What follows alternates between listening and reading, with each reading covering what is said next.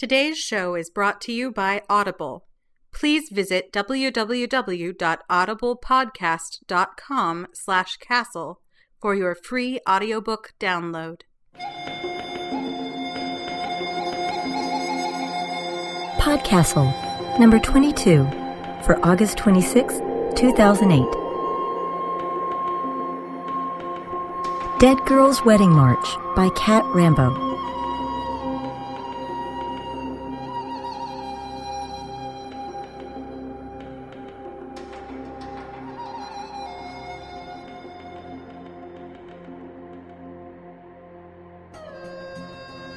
Welcome to PodCastle. I'm Ann Leckie. One of my clearest memories from when I was small is going into the lab with my mother on a Saturday. It was her weekend to take care of the rats, and the thing that impressed me was that my mom fed them out of a great big bag of Purina rat chow. That struck me as tremendously funny and strange. Even at that young age, I knew that rats weren't animals you wanted to feed. Rats ate garbage. They were vermin. They were dirty and disgusting. When something suspicious is going on, you smell a rat. When you want to swear but you're not in suitable company, you say, "Rats!" And I knew they were dangerous. I'd heard it said many times that you never wanted to corner one. A few years later, my history teacher would tell me that rats were responsible for bringing the Black Plague to Europe. And about the same time, I'd find a pulp novel in a discount bin called The Coming of the Rats that detailed the collapse of civilization in the face of, you guessed it, an invasion of vicious and super smart rodents. So the whole idea of a pet food company making rat chow was inherently ridiculous, even to a 5-year-old. Of course, the rats I saw that day were clean and white, and they were furry and pink-eyed. They certainly weren't carrying any diseases, and they didn't eat garbage. They were the sort of animal you'd keep as a pet, and some people do keep rats as pets. They're cute and smart, comparatively speaking, but mostly people think badly of rats. Not all people, though. In some places, rats are a regular source of food. In India, there's a temple where rats are allowed to roam free, and they're fed. It's said that the rats are the reincarnated souls of worshippers of the goddess Karnimata, whose temple it is, and they'll eventually be reincarnated as human beings. I'm not sure I'd want to live next door to it, but the temple website claims that they don't leave the temple grounds and wander the neighborhood, and I suppose the rats don't have any reason to when there are bowls of milk and trays of food freely available in the temple itself. Rats are smart, and they're likely smart enough to know a good thing when they see it. Today's story is The Dead Girl's Wedding March by Cat Rambo. Cat Rambo is a graduate of Clarion West, and you can find her fiction at places like Strange Horizons and Asimov's. One of her stories, in fact, was recently featured on Escape Pod. Her collection, a collaboration with Jeff Vandermeer, The Surgeon's Tale and Other Stories, is available through Amazon.com. And you can find out more about her at www.kittywampus.net, and she blogs at catrambo.livejournal.com. The Dead Girl's Wedding March first appeared in Fantasy Magazine in December of 2006, and it's read by PodCastle's chief editor, Rachel Swirsky.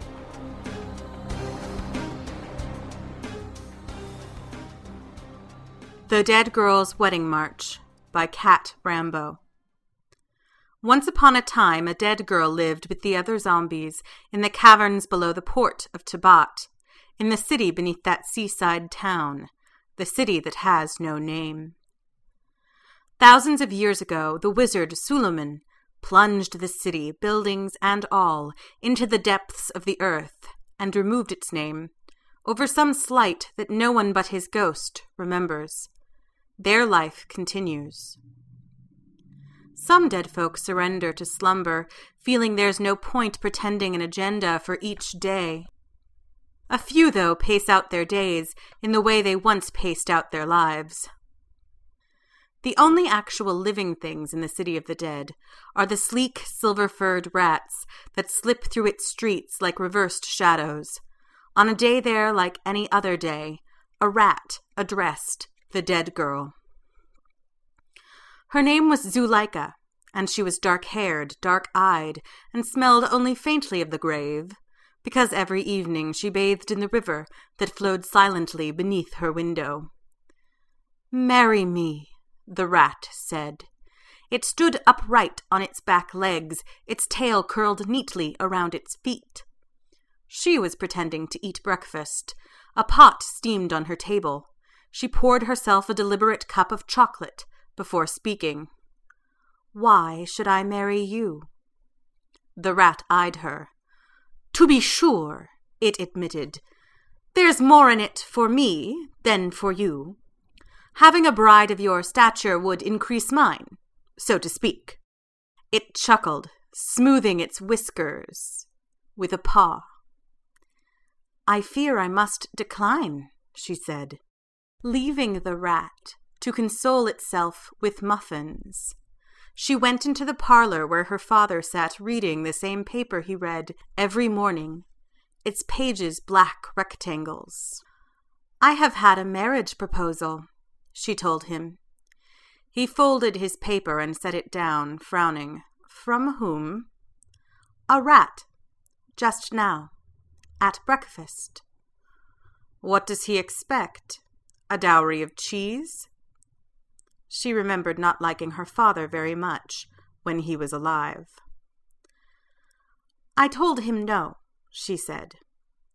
He reached for his paper again. "Of course you did. You've never been in love, and never will be. There is no change in this city. Indeed, it would be the destruction of us all. Shut the door when you go out." She went shopping, carrying a basket woven from white reeds that line the river's banks. Passing through a clutter of stalls, she fingered fabrics lying in drifts, sleepy soft velvet, watery charmeuse, suedes as tender as a mouse's ear, all in shades of black and gray, whites lying among them like discarded moonlight. The rat sat on the table's edge. "I can provide well for you," it said.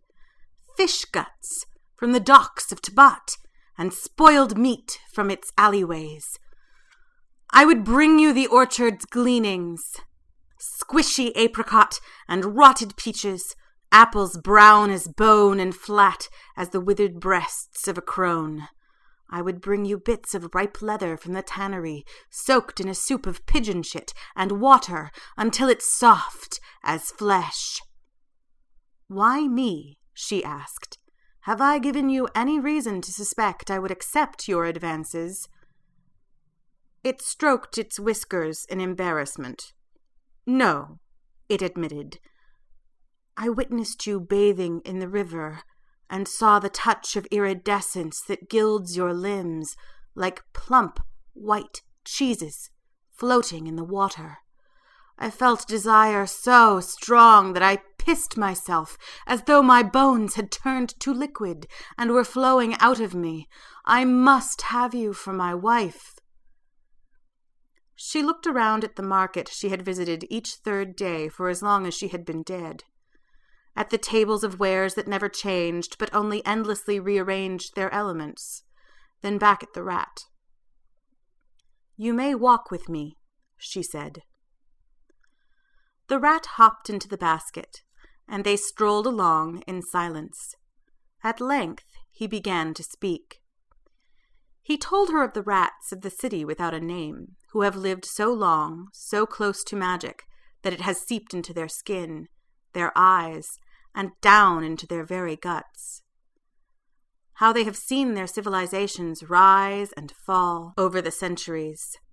Their sorcerers and magicians have learned cunning magics, only to see them torn away each time they redescended into savagery.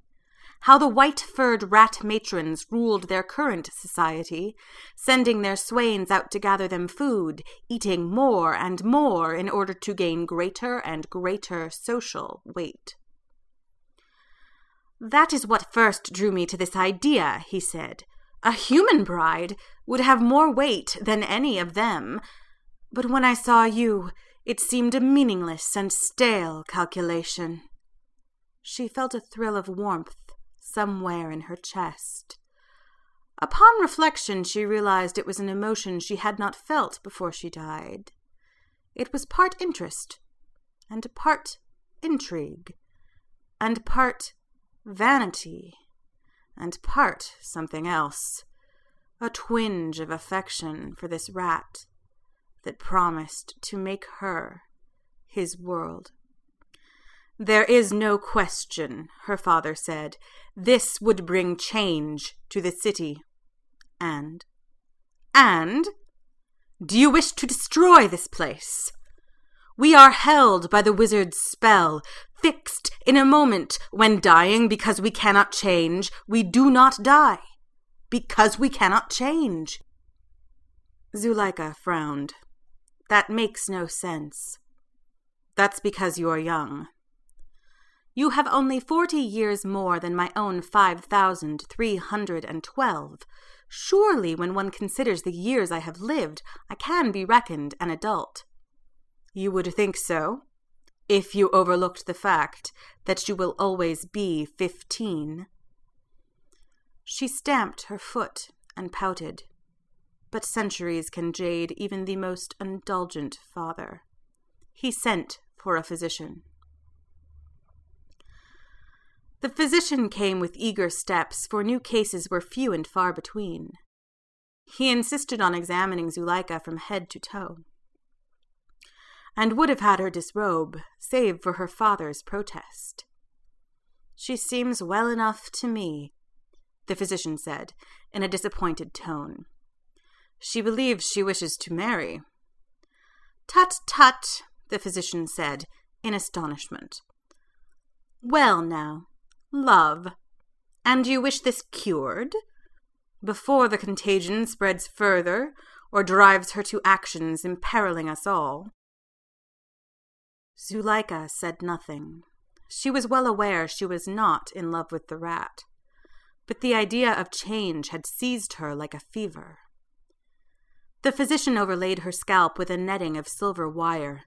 Magnets hung like awkward beads amid crystals of midnight onyx and gray feldspar.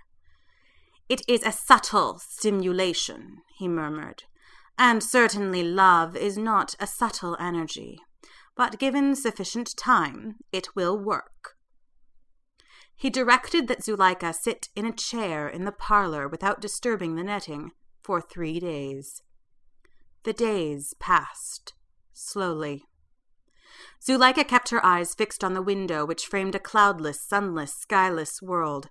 She could feel the magnetic energies pulling her thoughts this way and that, but it seemed to her things remained much the same overall. On the 3rd day, the rat appeared. "My beautiful fiancée," it said, gazing at where she sat. "What is that thing you wear?" "It is a mechanism to remove love," she said. Its whiskers perked forward, and it looked pleased. "So, you are in love?" "No," she said, "but my father believes I am." "Humph," said the rat. "Tell me, what is the effect of such a mechanism, if you are not in love?" "I don't know." It considered, absently flicking its tail. "Perhaps it will have the opposite effect," it said. "I have been thinking about that myself," she said. "Indeed, I feel fonder toward you with every passing moment." "How much longer must you wear it?" Her eyes sought the clock. "Another hour." "Then we must wait and see." The rat sniffed the air. "Did your family have muffins again this morning?" "I've been sitting here for 3 days. I didn't have breakfast."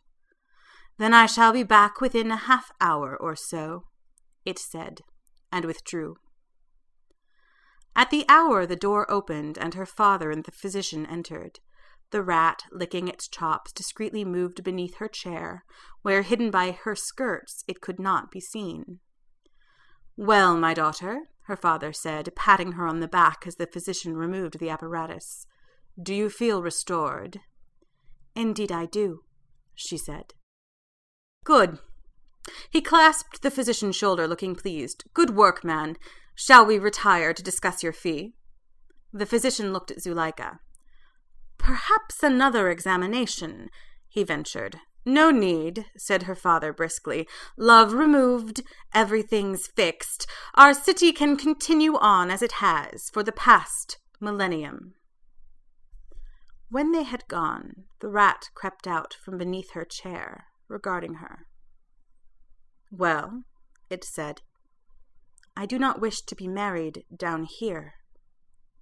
"We can make our way to the surface and say our vows in Tabat," the rat said. "I know all the tunnels and where they wind to."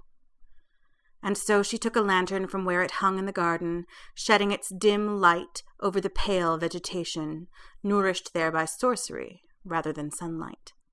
They made their way to the first tunnel entrance, the rat riding on her shoulder, and started toward the surface. Behind them there came a massive crash and crack. "What was that?" the rat said. "Nothing," said Zuleika. "Nothing at all, anymore."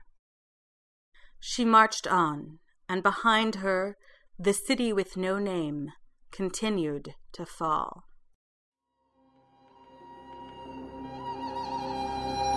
A lot of commenters said that episode number 20, Tim Pratt's Cup and Table about the quest for the Holy Grail, was their new favorite PodCastle.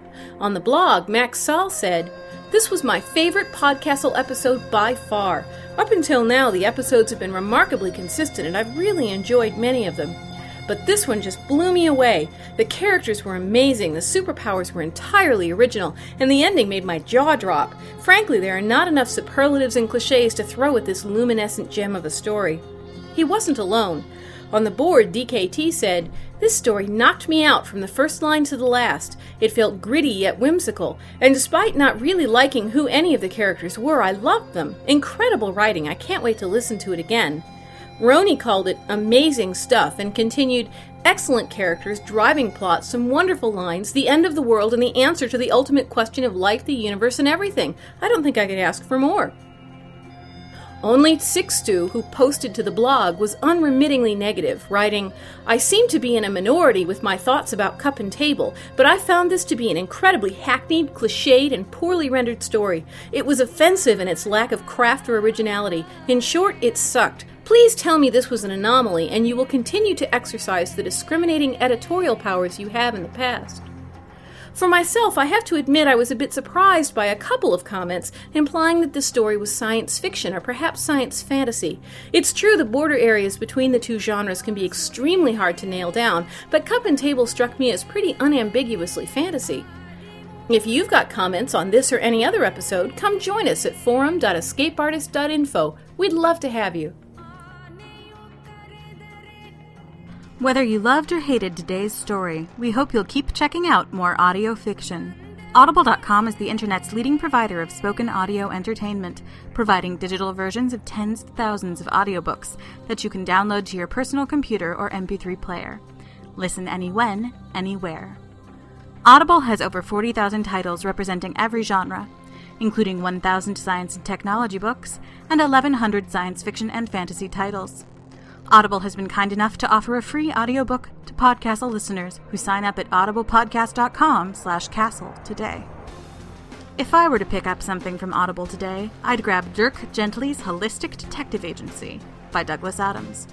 I've watched the movie versions of Hitchhiker's Guide to the Galaxy, but I've never heard Dirk Gently's Holistic Detective Agency read out loud before. Again, that website is audiblepodcast.com/castle. Sign up and get your free audiobook today. PodCastle is a production of Escape Artists Incorporated and is distributed on a Creative Commons Attribution Non-Commercial No Derivatives license. Share it, but don't change it or sell it. Our theme music is by Shiva in Exile. You can find them at magnatune.com. You can discuss this episode of PodCastle or nearly anything else on our forums. Just visit forum.escapeartist.info. And if you like science fiction or horror, be sure to visit our sister podcasts, Escape Pod and Pseudopod. And if you enjoyed this episode, tell a friend, or post to your blog about it, or consider donating via the PayPal link on our site. The novelist Elizabeth Bowen said, "Fate is not an eagle. It creeps like a rat.